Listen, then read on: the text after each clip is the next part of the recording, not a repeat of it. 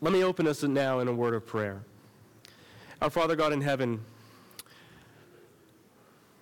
each week we set aside this particular hour of our week so that we might set our focus on hearing from you. Lord, we thank you that you do communicate through your word. You communicate through the foolishness of preaching and through the limited nature of your preachers. Lord, I pray that today I would speak better than myself, that I would preach truth with a heart of compassion and with a heart of joy. And Lord, I pray that you would arrest our attention.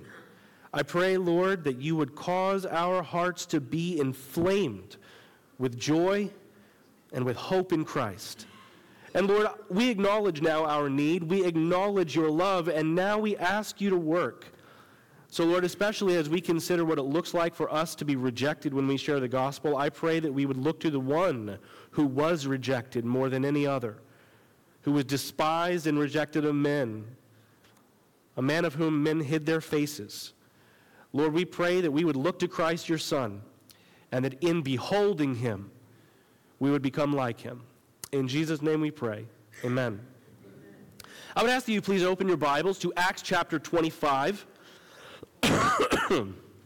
As we've been making our way through the book of Acts, it has been our focus to learn from the apostles how to be witnesses for Christ. We've learned how to be sent and how to go and how to evangelize. We've learned how to share your testimony and how to defend the faith. We've learned how to be bold in the face of enemies and how to plant churches and many other things foundational to the Christian faith we have seen in the lives of these apostles, in particular Peter in the first third of the book and Paul in the next third. Well, the last third of the book shifts gears starting in chapter 21, and we move into Paul's extended period of incarceration. Even though Paul's normal pattern of missionary work and evangelism has now stopped, we're still watching God work through him and proclaim the gospel to those that wrongly imprisoned him. In particular, last week we saw 3 incorrect responses to the gospel that were on display in the life of Governor Felix. We saw information only Christians. They know the information, but they don't really love or trust God. We saw procrastination. He was initially fearful of what he had been told about the coming judgment, yet he did not respond in faith. And finally, pretension. They pretended to be close, pretended to be near, just for the sake of personal gain. Those are all incorrect responses to the gospel. Well, this week we are going to see 3 more incorrect responses to the gospel on display, and we're going to see them in the Sanhedrin, in Festus, and in Agrippa. Now, just like last week, because this passage is very lengthy, we are going to walk through it slowly, and I'm going to provide running commentary. Now, before we dive in, let's first get our bearings by seeing where things ended up last week. If you have your Bible open to Acts chapter 25, do me a favor and just scroll your finger up an inch into the final verse of chapter 24, and there you are going to hear this in verse 27. Luke writes, "When 2 years had elapsed, Felix was succeeded by Porcius Festus, and desiring to do the Jews a favor, Felix left Paul in prison." Now, although Luke does not provide for us the reason why Felix is being replaced, history certainly does. He was very unfit to be governor. He served the office with a masterful level of incompetence. It's as if every single time he came to a fork in the road, he asked himself, which of these 2 options is most going to annoy the Jewish people? And then he chose that. This resulted in a widespread number of riots throughout the entire Judean region. And if you know anything about the Roman Empire, you know they hated riots. They prized their Pax Romana, the Roman peace. And the emperor demanded that all local officials, especially governors, would keep their people peaceful, or the ruler would be replaced. Even though Felix was given his position because he was a friend of the governor, he had done immense damage, and he was replaced by somebody that was far more gracious and politically savvy, namely Festus. Now, we don't know a lot about Festus from the history books, except that he was often compared favorably to other Roman rulers. The Jewish people seem to recognize he's actually a pretty good politician. And we don't know a lot else about him, except for the fact that we know his parents didn't like him. How do we know that? Because they named him Festus. That's how we know that. If you're visiting with us and your name is Festus, I'm sorry. I'm sorry your parents didn't love you. But deep down, I know you agree with me. This is a terrible name. Happy Mother's Day. Festus might have had a name that sounded like a swollen, pus-filled wound, but as you're going to see through his actions, he's actually a pretty skilled politician. Look at how he handles the Paul dilemma here in Acts chapter 25, starting at verse 1. It says, "Now 3 days after Festus had arrived in the province, he went up to Jerusalem from Caesarea. And the chief priests and the principal men of the Jews laid out their case against Paul, and they urged him, asking as a favor against Paul that he summon him to Jerusalem, because they were planning an ambush to kill him on the way. Festus replied that Paul was being kept at Caesarea, and that he himself intended to go there shortly. So, said he, let the men of authority among you go down with me, and if there is anything wrong about the man, let them bring charges against him." Now, this is a really brilliant move on the part of Festus. You see, the Sanhedrin had become accustomed to pushing Felix around. They knew that if they wanted to, they could force his hand, because if they began riots, it was going to ruin his job. So they knew that they could manipulate Felix into doing most of what they wanted. The reason that Paul was still languishing in prison is that he was afraid of what the Jews would do if he was to release Paul. And the entire time that he was forced to be in prison, Felix was continuing on in a process of mildly appeasing the Jews. Now, after Felix was forced to resign, it makes clear at the end of chapter 24, he left Paul there in prison because he was trying to do these same people that want Paul dead some kind of a favor. Now, Festus, the new governor, he has the opportunity to come in and be the exact same way and do the exact same things. He could have easily sought to curry favor with the Sanhedrin and these religious elites just by acquiescing to their request for this political prisoner. All he had to do is say, yeah, I don't know anything about him, you can have him, and it would have made them much more happy with him. But notice that Festus doesn't refuse their request, he simply does what is right. He simply makes it clear, if this trial is going to take place, it's going to happen under my watchful eye and in accordance with Roman law. None of your shenanigans. So Felix invites the Sanhedrin to join him at Caesarea, where Paul is being held. Now, before moving ahead, I want to say that I see the providence of God clearly on display here. God's providence is always working. It is always weaving together the threads of every act of creation to carry out his will. But there are some occasions when you can see what God is doing much more clearly than others. If Felix had remained in power, Paul would have remained in prison. The longer that man ruled, the longer Paul would be in chains. But the Lord allowed Paul to be there for 2 years. Then, when God determined it was time for Paul to move, God moved Felix. And then God uses that to move Paul. It's interesting because God caused Felix to fall out of favor with Nero, and God replaced him with a man that would move Paul out of prison and eventually on his way to Rome. Maybe you feel like you've been stuck in some kind of a circumstance. Maybe you feel like you've been stuck in something uncomfortable for a long time. Maybe you've been mistreated by someone. Maybe you've been carrying a heavy burden that you feel like you just can't bear any longer. Maybe you feel as though somebody's been taking advantage of you for many years. Maybe you're carrying a heavy burden that you feel like you just can't bear any longer. Well, God is never late. He wasn't late for Paul. He isn't late for you. He will work your situation in his timing.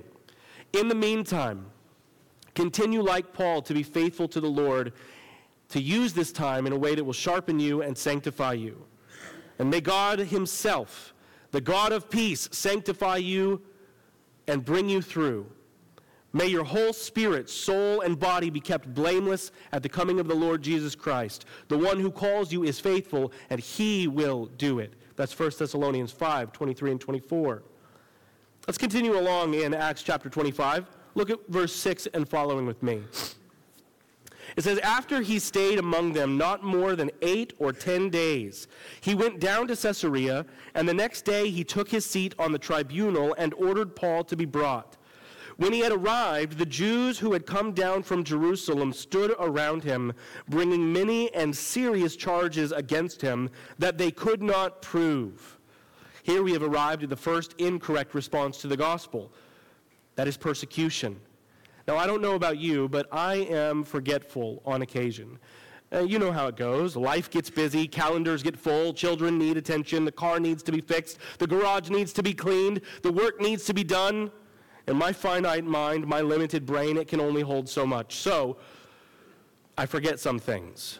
For example, just recently, we put together the calendar for the spring and the summer, and I had Francesco send it out, and just a few minutes after it was sent, I received an email response graciously from Bob Walderman saying to me, I just saw you scheduled a members meeting on May 14th. That's Mother's Day. You sure? That's a really friendly and gracious reminder from a former pastor. It's a way to point out a foundational rule of pastoral ministry, and that is that you do not schedule a business meeting on Mother's Day. But I forgot that it was Mother's Day. Even though it shows up on the calendar the same weekend every year, I totally forgot that it even existed because people are forgetful. I am forgetful. Most of us will forget things. And if you look at this text, you should find it interesting that after 2 years of Paul languishing away in Felix's prison, the fiery hatred of the Sanhedrin has not cooled off even slightly.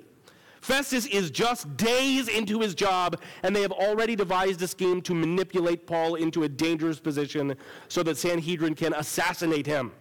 They have not forgotten, and they have not forgotten because their response to the gospel is one of vehement and violent opposition.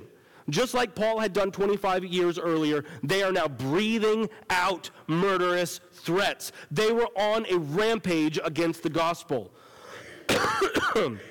They would not stop until, they would not stop until they saw the shimmering blood of Paul staining the ground. Verse 7 tells us that they made many and serious accusations against Paul, accusations that nobody could prove. Why don't we know what those accusations, or we don't know what those accusations might have been. All we do know is that they were not true. The enemies of the cross often seek to employ the strong hand of the government to serve against Christianity. They'll find any pretense that they can. They'll look for any possible option to prosecute people who do not follow Jesus. Not all persecution comes through political machinations, especially in this country, but that is certainly not uncommon in the scope of Christian history. Those who hate the cross will try to get their governments to act against the cross. When you share the gospel, there will be people who hear it, and then they're going to make it their mission to destroy you. They will not rest until they can get you to feel some kind of pain.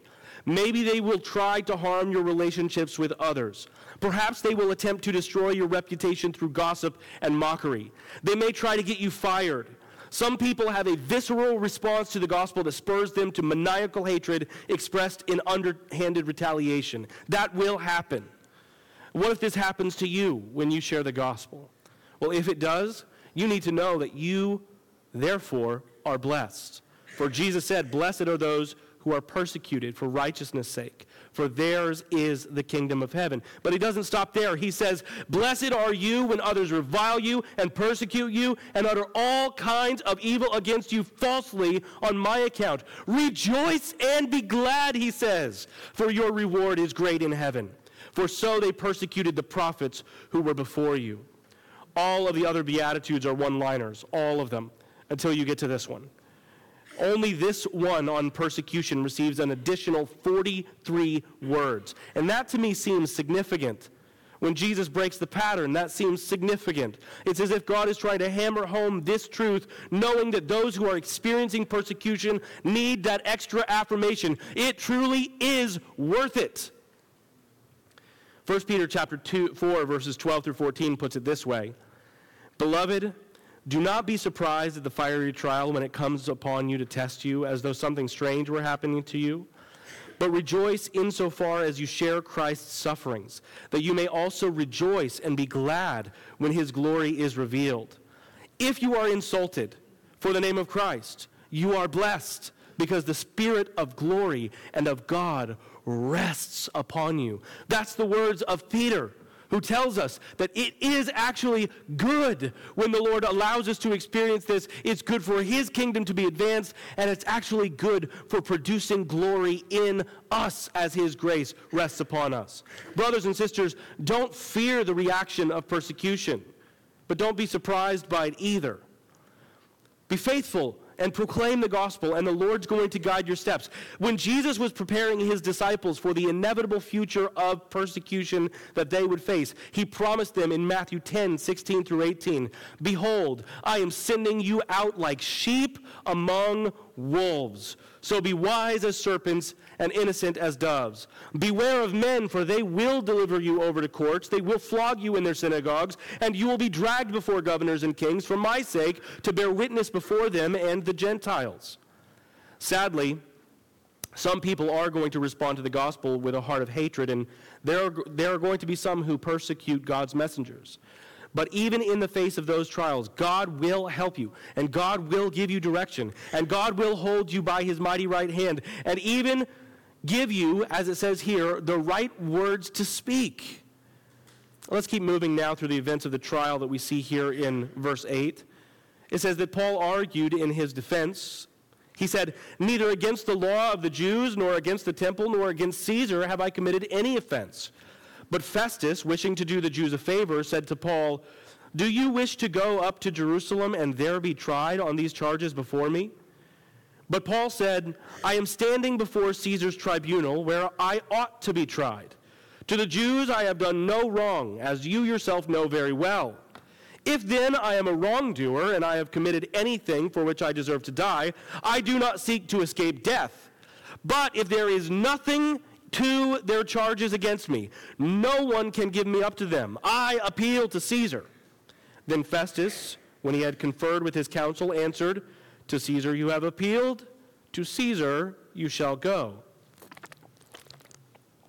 Now it's important to understand just a little bit of what the Roman judicial system was like in order to comprehend what just happened. You see, in our court system, here in the United States, you have to wait till a verdict is reached before you can make an appeal to a higher court.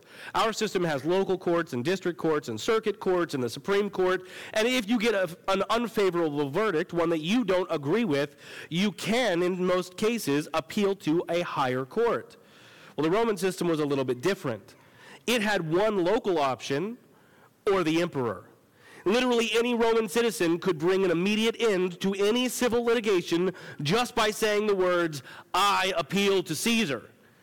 This isn't always a good idea, because emperors were often quick to hand out capital punishment to the people that appealed to them because they did not like to be bothered. They would give out the death penalty knowing that it would be an avoidance tactic so that they would not be constantly bombarded with requests for a hearing. And this was particularly risky during this time because Rome was currently being led by a raging psychopathic narcissist named Nero. Just to give one example of who this man was, Nero's first wife was his stepsister named Octavia. While he was married to her, he impregnated his mistress named Sabina. Then he exiled his first wife, and he married his mistress. And then he conspired together with his mistress to assassinate his own mother. Then later, when their passions for each other had started to fade, Sabina started to nag Nero for spending too much time at the chariot races. So one day when he came home from the racetrack and his wife began to complain because she was near to the time that she was going to give birth to their child, in perfect alignment with his character, he kicked Sabina as hard as he could in her stomach in an effort to kill their unborn child. In doing so, he also killed his own wife. Now, in quick succession, if you're keeping track, that means that this psychopath killed his mother, his wife, and his daughter. That is the person that is going to eventually hear Paul's case. Let's keep it rolling. Verse 13. Now, when some days had passed, Agrippa the king and Bernice arrived at Caesarea and greeted Festus. And as they stayed there many days, Festus laid Paul's case before the king, saying, "There is a man left prisoner by Felix, and when I was at Jerusalem, the chief priests and the elders of the Jews laid out their case against him, asking for a sentence of condemnation against him. I answered them that it was not the custom of the Romans to give up anyone before the accused met the accusers face to face and had opportunity to make his defense concerning the charge laid against him. So when they came together here, I made no delay, but on the next day took my seat on the tribunal and ordered the man to be brought. When the accusers stood up, they brought no charge in his case of such evils as I supposed. Rather, they had certain points of dispute with him about their own religion and a certain Jesus who was dead, but whom Paul asserted to be alive. Being at a loss for how to investigate these questions, I asked whether he wanted to go to Jerusalem and be tried there regarding them. But when Paul appealed to be kept in custody for the decision of the emperor, I ordered him to be held until I could send him to Caesar. Then Agrippa said to Festus, I would like to hear the man myself. Tomorrow, he said, you will hear him. Now, Festus was at a total loss for how to handle someone like Paul. He could not understand why the Jews were so angry with him. So when Agrippa, who was the puppet king over the Jews, who was handpicked by Rome to rule over them, showed up, Festus thought Agrippa might have a better understanding how to handle such an issue. Now, as a professional favor, maybe out of personal curiosity, Agrippa requested to hear Paul's case. Now, the man in these verses is King Agrippa II. He is the great-grandson of King Herod, the infamous king who sought to wipe out Jesus when he was just a baby by having all of the innocents of Bethlehem slaughtered.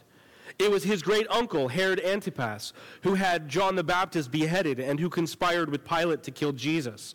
It was King Agrippa I who first beheaded the apostle James in Acts chapter 12. And now it is that man's son, King Agrippa II, who is going to step into the long line of family members who would stand before somebody who would tell them the truth, who would preach the gospel, yet they would reject it. Now you're going to notice that Luke makes a point to repeatedly highlight something here about Agrippa, and that is that multiple times in the text, he highlights the fact that standing right next to him is a woman named Bernice. And that woman happens to be a sister of his. And there's a reason that this is highlighted, and that's because it was well known to everyone in the Roman Empire that Agrippa II and Bernice, his sister, carried out an on-again, off-again incestuous relationship for their entire lives. The Jewish people viewed this as an absolute abomination. And although Agrippa understood the Jewish people and their customs, he certainly did not identify as one of them or follow their religious laws. So much so that when Titus eventually brought an army to Jerusalem to wipe out the Jews, Agrippa doesn't fight with the Jews against Rome. He actually takes up arms and fights with the Romans against the Jews. And then he retires to Rome, and that is the man we are seeing now standing before Paul. So on the next day, Agrippa and Bernice came with great pomp, it says, in verse 23. And they entered the audience hall with the military tribunes and the prominent men of the city. And then at the command of Festus, Paul was brought in. And Festus said, King Agrippa, and all who are present with you, you see this man about whom the whole Jewish people petitioned me, both in Jerusalem and here, shouting that he ought not to live any longer. But I found that he had done nothing deserving of death. And as he himself appealed to the emperor, I decided to go ahead and send him. But I have nothing definite to write to my lord about him. Therefore, I write him before you all, and especially before you, King Agrippa, so that after we have examined him, I may have something to write. For it seems to me unreasonable in sending a prisoner not to indicate the charges against him. Now we can see in Festus' own words exactly why he so desperately wants help from Agrippa. He has nothing to say regarding the reason that he is sending this man to trial.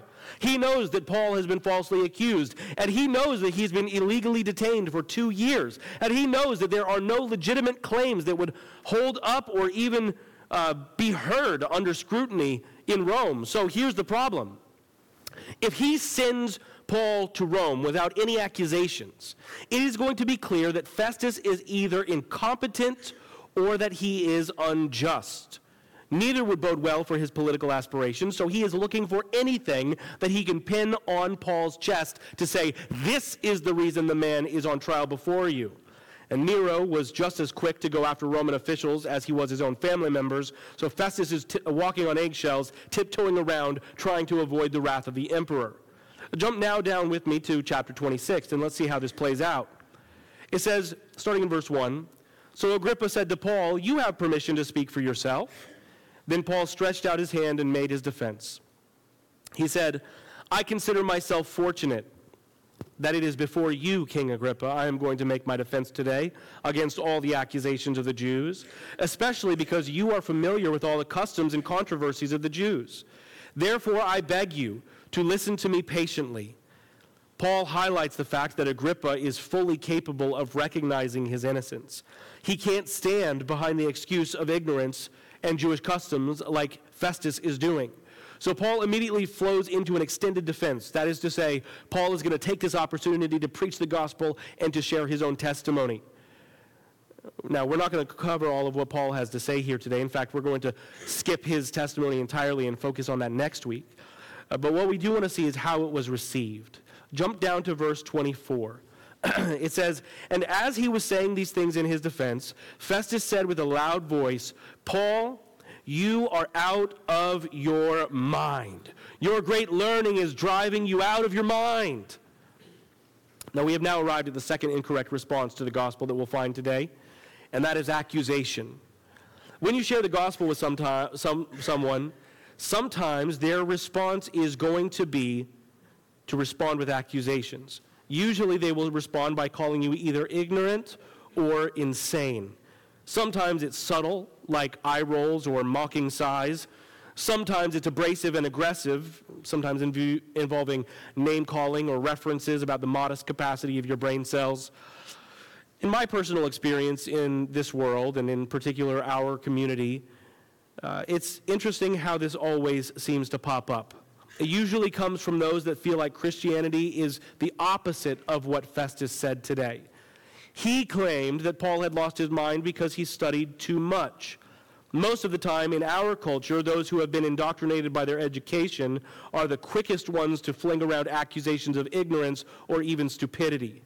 Ironically, people who believe that their existence is owed completely to an accidental explosion of superheated space goop that eventually cooled off and accidentally became a planet that was perfectly capable of hosting life, who also believe that even though nothing had ever been alive before, that general spark of life spawned itself into existence, also accidentally.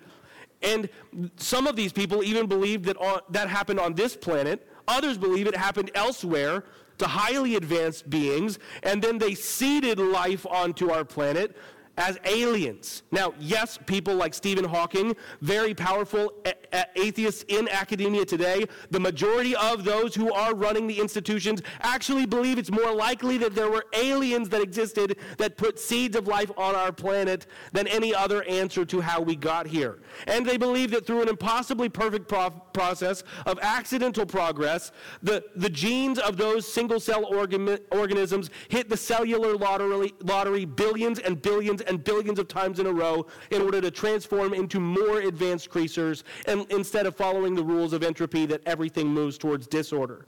They believe that even though no creature ever knew what sight or vision was, they mystically or magically knew that it would make them more powerful creatures if they would develop eyes, so they went through a period of billions or at least tens of millions of generations where they would move in the direction of having eye sockets, a soft empty space on their face. And then over the generations, millions of them, that empty space that would make them better targets for those that are seeking to eat them would then magically have a line grow from their brain to the eye sockets. And the next generation, 10 million generations later, would grow a round ball that would be like a marble. And then 10 million generations later, that marble would turn into a visual eye. And then eventually they would be able to see. And they believe that all of these things happened by pure coincidence and pure accident, even though it goes completely against the entire doctrine at the core of their religion, which is the survival of the fittest. That would make it impossible. And those vulnerable millions of tens of millions of generations of sightless creatures would eventually grow sight, and then through random chance they would eventually spark reason and imagination and language and art, and accidentally, of course. And these same people will acknowledge that it is only consistent to say that there is no intrinsic value in a person any more than there is in a garden snake or in a glowworm, because we are all part of the same process of evolution. And they believe, therefore, that there is no genuine purpose to life at all, and it's just all an accident. These people will hear you say you believe in God, and they will immediately say, you are insane. They call you ignorant. They hear that you believe Jesus was raised from the dead, and their sides split from overzealous laughter. So how do we respond to accusations like this? How do we seriously take somebody like this man who looks at Paul and mocks him and says, you're just crazy? Well, how do you respond when you share the gospel with someone and say, Jesus forgave my sins, and they say to you, you're just crazy, or you're just ignorant, you're just following the pattern of these people that are archaic and who are all dead? How do we respond? Well, notice the way that people often respond is to say something like, well, God said it, I believe it, that settles it. Well, on the one hand, amen. I love that answer. Yes, we should stand firm on our faith. We should know, yes, God said it, so I do believe it, and I'm unshakable. I'm steadfast, unmovable. I know that God's word is true, therefore I can trust it. However, what people are often doing when they respond to others this way is that they're basically refusing to refute the actual claims that their accusers are making. Notice how Paul responds. It says, but Paul said, verse 25, I am not out of my mind, most excellent Festus. I am speaking true and rational words. For the king knows about all of these things, and to him I speak boldly. For I am persuaded that none of these things has escaped his notice, for this has not been done in a corner. Paul does not accept the accusation that he is crazy, and we should not either. We should respond exactly as he did, by standing firm on facts and truth. Listen, science, history, archaeology, geology, they are all friends of the Christian. They all point to the Creator. They all point to reality. They all point to exactly what we are saying. The claims that I was just listing above, those absurd things that those who have been indoctrinated by our system of this world have believed, those are not scientific claims. You cannot perform the scientific method on the claim that aliens seeded life to this planet, or the claim that we evolved from single-cell organisms. There is no way to test that. Those are actually religious claims. They are claims that can only be adopted and held firm to by faith. Blind faith at that. Brothers and sisters, avoid willful ignorance. Show yourself a worker approved. Be ready to give an answer in season and out of season. When people respond to you with mockery, you don't always have to immediately provide all of the information that you know. You don't want to defend yourself. But it can be really helpful to show, I'm not afraid to give the answers to these questions. I'm not afraid to be put before your so-called intelligentsia. I would be willing to speak to you about these things. And if I don't know the answer, I'll study it and we'll discuss it, and I'm confident that I'm right.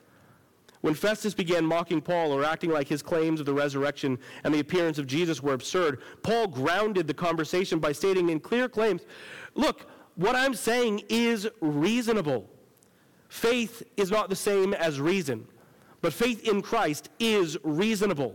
When people respond to the gospel with accusations of insanity or ignorance, be prepared to stand on reasonable truth of the gospel. Now let's shift forward and see how Agrippa responds. Did you notice what Paul said a moment ago? He said, for I am persuaded that none of these things has escaped Agrippa's notice, for this has not been done in a corner. In particular, Agrippa's family members had been involved with the death of Christ. Surely Agrippa knew the claims that Jesus was alive. Paul pushes even further and appealed to the Jewish traditions that would have pervaded Agrippa's education. And he said, King Agrippa, do you believe the prophets? I know that you believe. Now here he's not saying, I know you believe in Jesus Christ the Messiah. What he's saying is, I know you expect there to be a Messiah. I know that you believe the prophets were foretelling a coming Messiah. And I know you believe that. Well, listen, I'm telling you, Agrippa, he's here. King Agrippa, do you believe the prophets? I know that you believe. And Agrippa said to Paul, in a short time, would you persuade me to be a Christian? And Paul said, whether short or long, I would to God that not only you, but also all who hear me this day might become as I am, except without these chains. Then the king rose, and the governor and Bernice and those who were sitting with them. And when they had withdrawn, they said to one another, this man is doing nothing to deserve death or imprisonment. And Agrippa said to Festus, this man could have been set free if he had not appealed to Caesar. Here we come to our final response to the gospel. It is the most dangerous and incredibly dangerous response to the gospel. The response is that of superiority. Consider the physical state of the people in the room. Back in chapter 25, verse 23, here's how it described Agrippa and Bernice. It said, so on the next day, Agrippa and Bernice came with great pomp and entered the audience hall with the military tribunes and the prominent men of the city. That word pomp is interesting. It's the word fantasia. Disney made that one popular for most of us. It means that they were putting on a great show. It means that they were dressed to the nines. It means that they probably had a small army of servants around them, waiting on them hand and foot. They had powerful officials following them around like lapdogs. And at the tribunal, Agrippa would have been seated in a place of prominence, surrounded by people who were fanning him with palms or giving him water or food at the slightest look of his eye. Standing in front of him was a man in chains, a man who was alone, a man in the middle of the room, a man wearing probably relatively worn-out clothes. There stood Paul. There was nothing attractive about his position. There was nothing attractive about him as an individual. He was in a position that was quite opposite of pomp, the opposite of fantasia, the opposite of putting on a show. Next week, we're going to see the testimony of Paul, but you should know that if you read it out loud, his entire testimony takes about 3 minutes and 40 seconds, and that's for a normal-paced reader, not one that reads super fast like myself. When I read, I know sometimes my sermons I speak fast. King Agrippa heard. He listened to Paul. He was stunned that Paul was not trying to defend himself at all. Instead, he was trying to recruit Agrippa. Now, the tone is a little hard to see here in the English translation, but this is how it should sound. This is how the oomph of the text comes through. Here's how he would have said it. In a short time, would you, or maybe you could add the words, would somebody like you persuade me, someone like me, to be a Christian?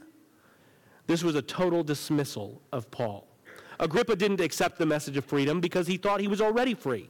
He didn't accept the message of Christ the Messiah because he thought he was already the king of his own life. He didn't accept the message of repentance because he wanted to continue on in his sin.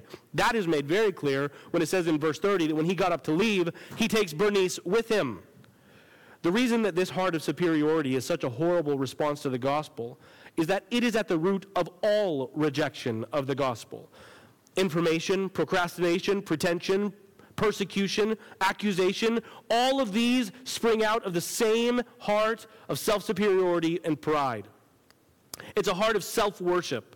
It's a self-love and a love of sin that repels the message of dying to self and coming to the cross. Did you notice how Paul replied to Agrippa and everyone else in that room? He does so with genuine, heartfelt compassion.